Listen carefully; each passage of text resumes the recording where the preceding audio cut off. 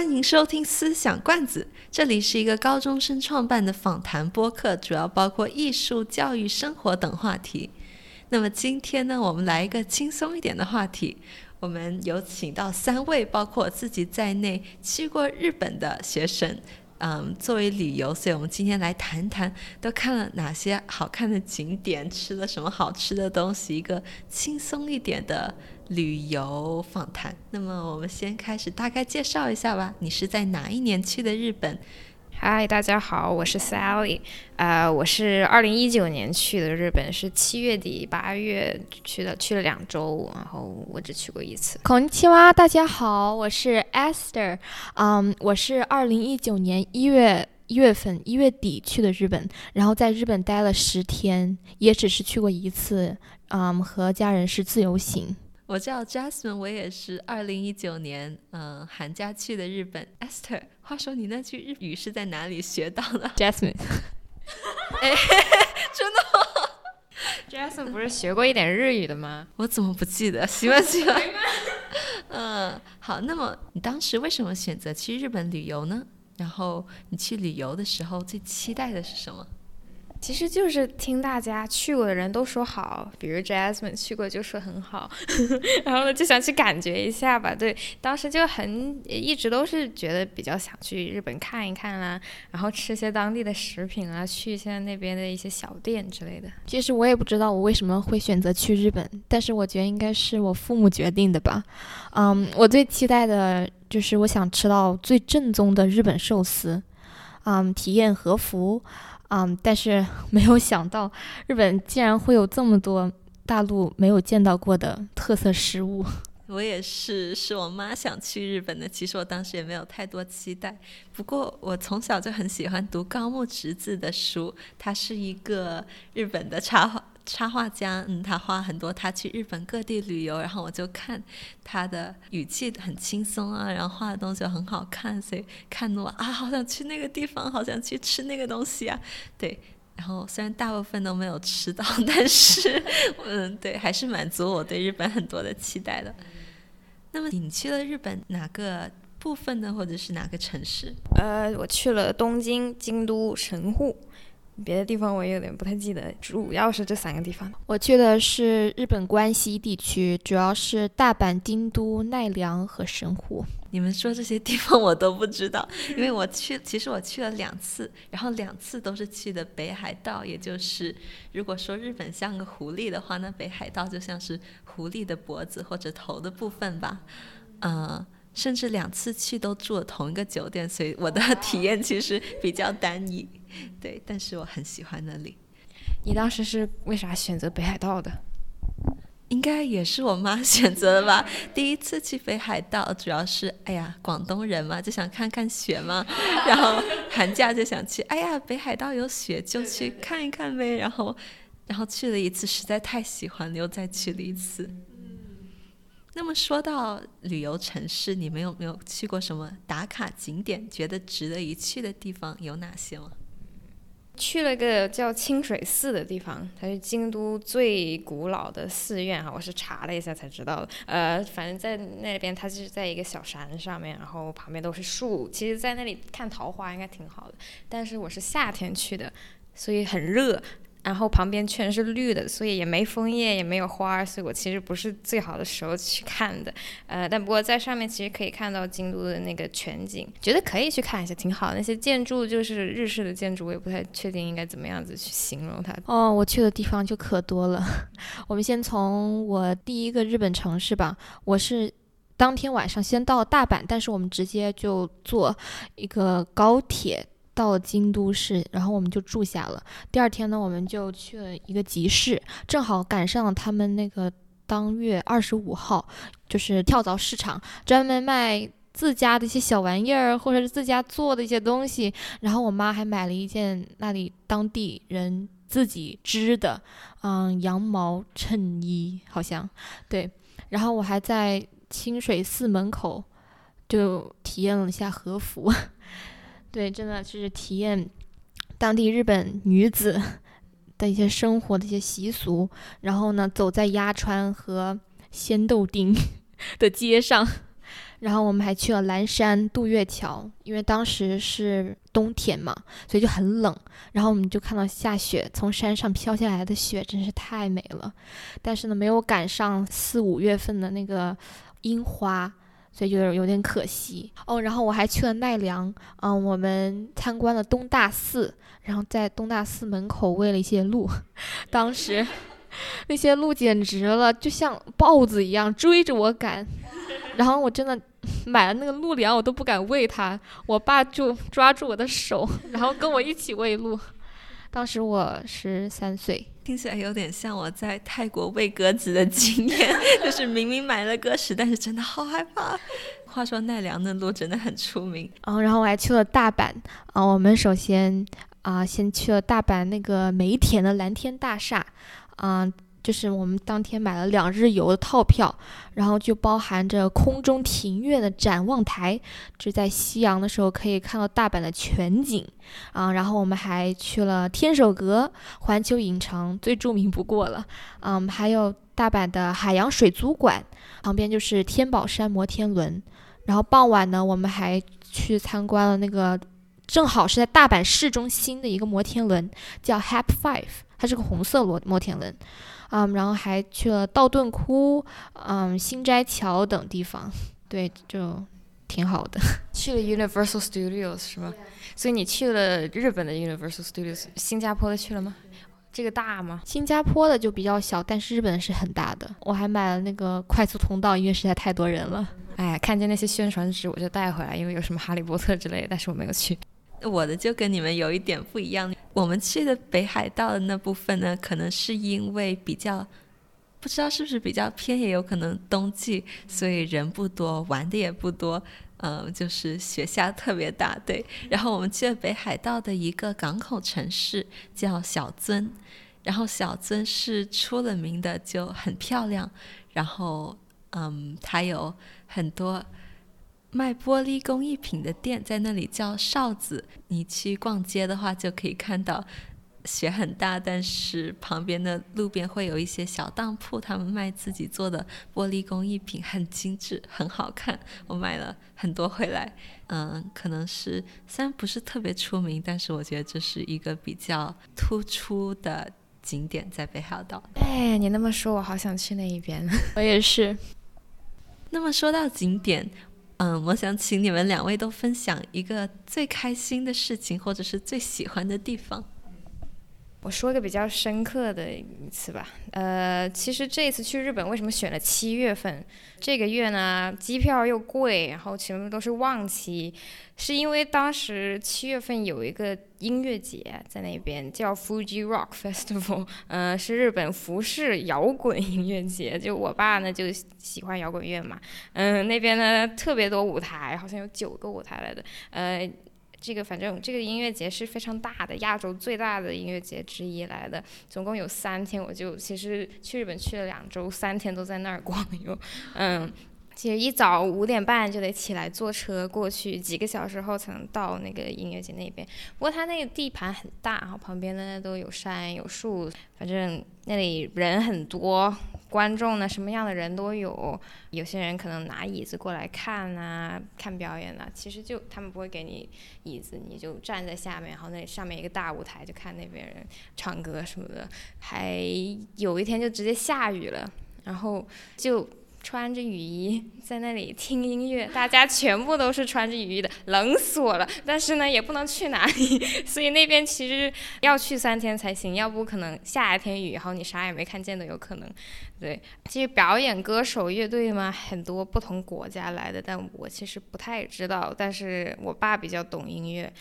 几个比较有名的，但是我们有没有看到的乐队呢？像 The Chemical Brothers、Red Hot Chili Peppers、The Cure and Sia， 观众可能有些人知道，我都不知道。这些乐队其实他们都是最晚一场演，但是我们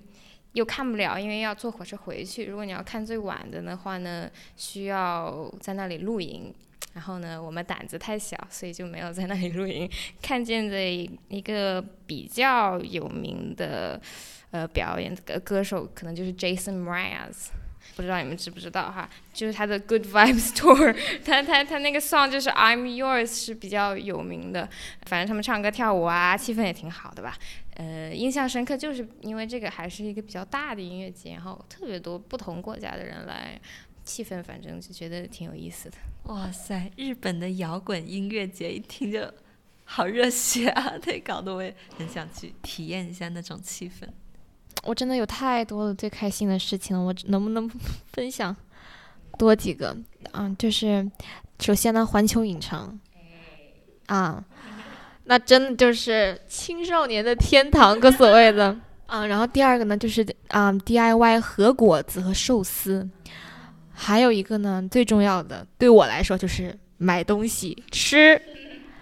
日本的水果啊、奶啊、菜啊、寿司啊、三文鱼啊，都非常的便宜，相比我去过的别的一些国家要便宜真的几倍。然后还有呢，就是和服的体验。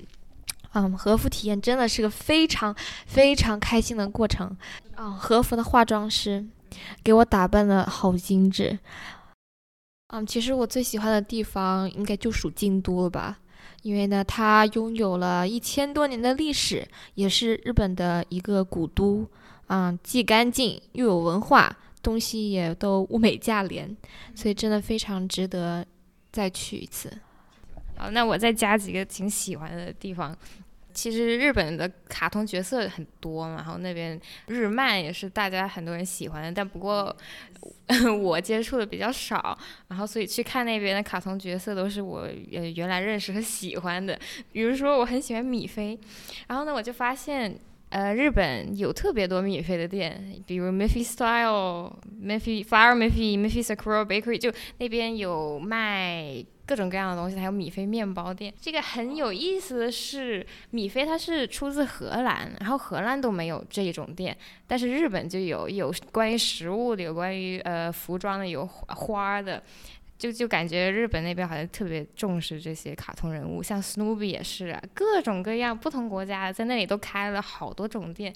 就觉得挺有意思的。然后日本也有宫崎骏的博物馆，对，我也去看了一下。其实我对宫崎骏的了解不多吧，但不过电影差不多也都看了。那个博物馆建筑都挺好看的，不是很壮观，但是很可爱啊，小小的，然后彩色啊什么的，里头不让你拍照的，所以我其实里面到底长啥样有点不太记得了。但里头有电影的原稿啊，还有讲解，上面写的字儿都是日语的，所以我也不知道他在讲什么。有个大的猫巴士的公仔在里面，小孩子可以爬来爬去，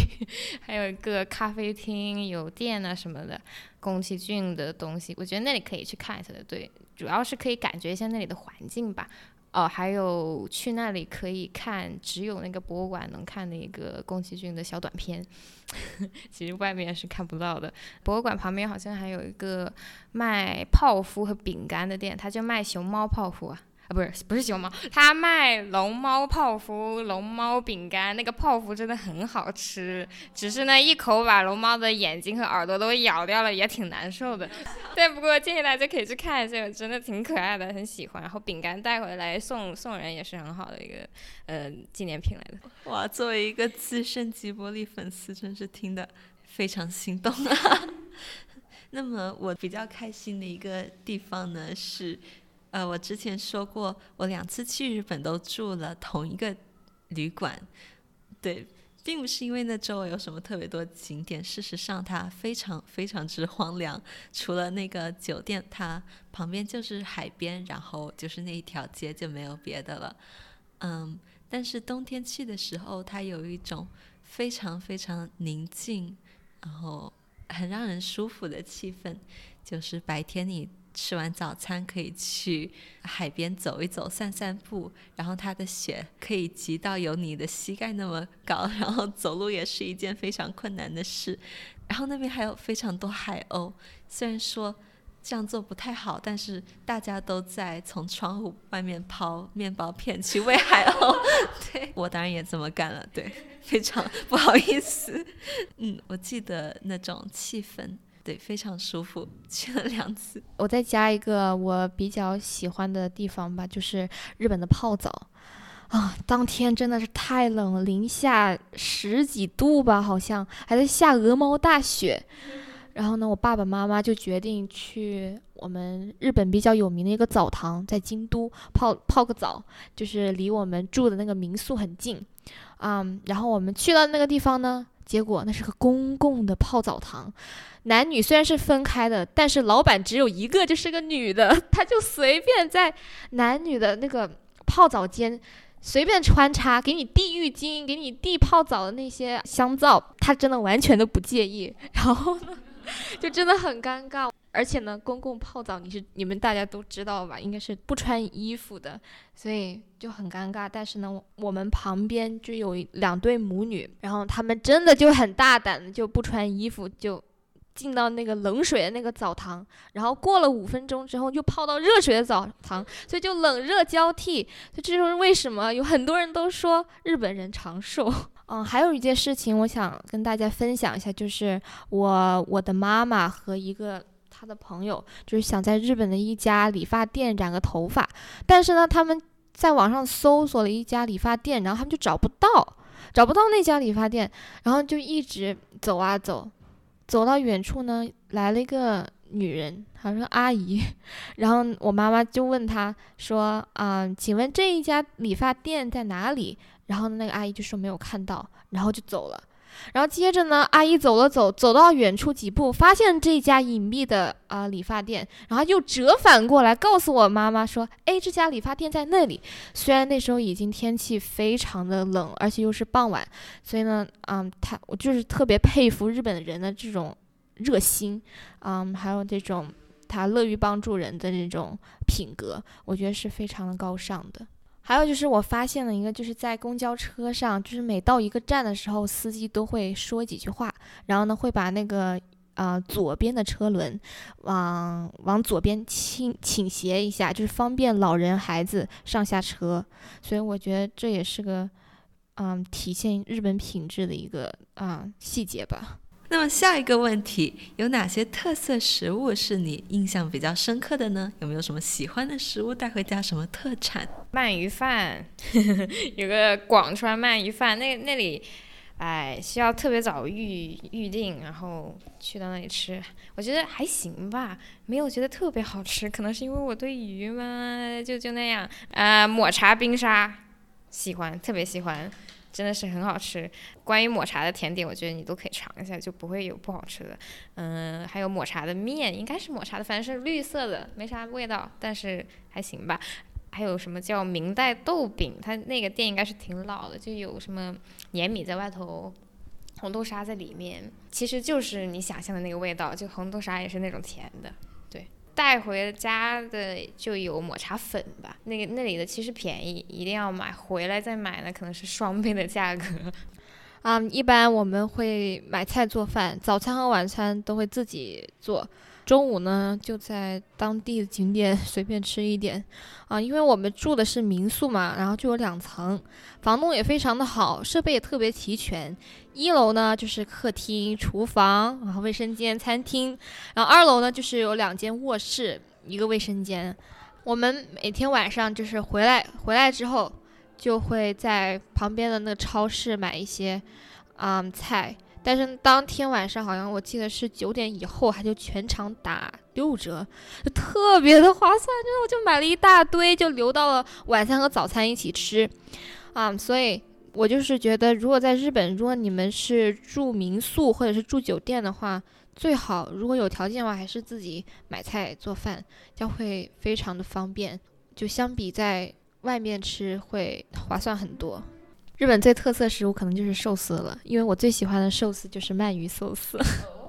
对，和加一点三文鱼或者是一些鱼子吧，红色鱼子。对，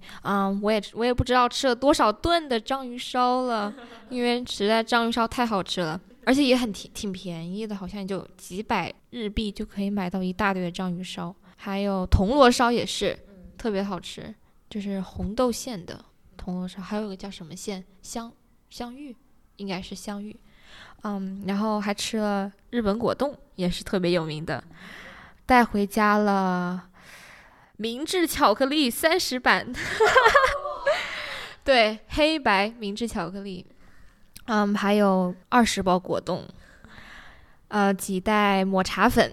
因为就像 Sally 所说的，抹茶粉在日本卖的比国内要便宜很多。还有自己自制的和果子，就是当天离开日本的时候，我就去了一家专门 DIY 和果子和寿司店，打算自己做一点日本的特产，然后带回来，然后还买了在新斋桥这个地儿买了 MUJI 的文具，然后斑马的一些文具，对，就买了很多。那我就说一个吧。我去北海道的时候参观了一家做巧克力饼干的工厂，叫白色恋人。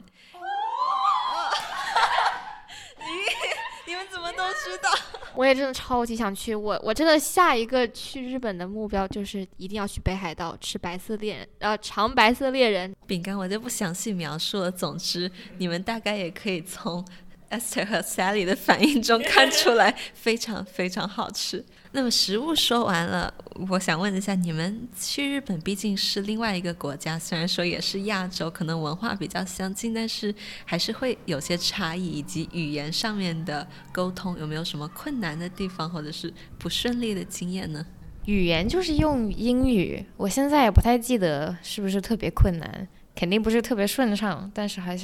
行。那里好像记得是交通非常复杂，地铁的那些路线就很麻烦，然后有一次坐上一个火车它就不开了，也不知道为什么大家也不说英语，所以就做好心理准备吧。其实呢我们也没有遇到什么特别大的困难吧，因为我们都做足了攻略。如果说一个最不顺利的经历的话，那就是因为我说不了日语。因为有时候呢，就是如果说不了日语，问个路也挺尴尬的，因为对方都不知道你在说什么，然后你就捞一些英文给他，然后他也不明白，他就只能用手指画。对，但是困难都不是特别大。的确，交通方面我和 Sally 非常有共鸣。对，说到语言呢，其实我去之前是因为看漫画嘛，然后看动漫，知道一点点日语的，但是并没有用上。对，唯一虽然说也不能说沟通，但是唯一一次我听懂别人在说什么是这样子的。我们在小樽逛街，然后逛进去一家玻璃工艺品的店，然后看店里没有人，我们就先随便逛逛。然后我们看的时候，那个老板娘突然出来了，然后看见我们，应该是吓了她一跳，她说了一句“びっくりした”，意思就是吓死我了，大概这样的。你听懂了的吗？对，因为在动画里真的非常常出现这句话。但是我也不知道说什么，然后只能点头微笑，然后迅速逃离。但是我的确是听懂了那句话。好，那么最后一个问题来总结一下我们今天这场精彩的对话，那就是以后你还想去日本旅游吗？为什么呢？肯定想去。听完 Jasmine 和 Esther 的分享，我觉得还有很多事情我都是没干过的嘛，对不对？特别想去，我觉得还没玩够，10天的行程真是太短了。这次去日本真是个非常美好的体验，空气又好，安全，日本人也特别的友好，就像我上述所描述的一些举的一些例子哈，你们都可以看到日本人真是特别很好的品格。日本的食物也特别的美味，文化底蕴也极高。以后如果我想去的话呢，我可能就会选择去北海道，就像 Jasmine 所说的也会在冬天去，冬天可以滑雪吃到白色恋人。我还想去东京，就是日本首都。对，我当然也是非常非常想再去的，虽然不知道有没有可能，但是对我妈也非常喜欢日本，甚至都有晚年在日本定居的想法了。当然只是想一想。那么如果再去日本的话，我想我可能会找一个夏天去，然后去一些南部的地方，像东京啊、大阪啊，参加夏日祭、看烟花。那么今天这场对话真是非常精彩，我还以为我去了2次已经非常多，没想到还有这么多东西可以再去体验。对，如果观众中有人想再去日本看一看我们的所见所闻，对，非常非常欢迎来告诉我们。那么到这里，感谢大家收听思想罐子。ありがとうございます。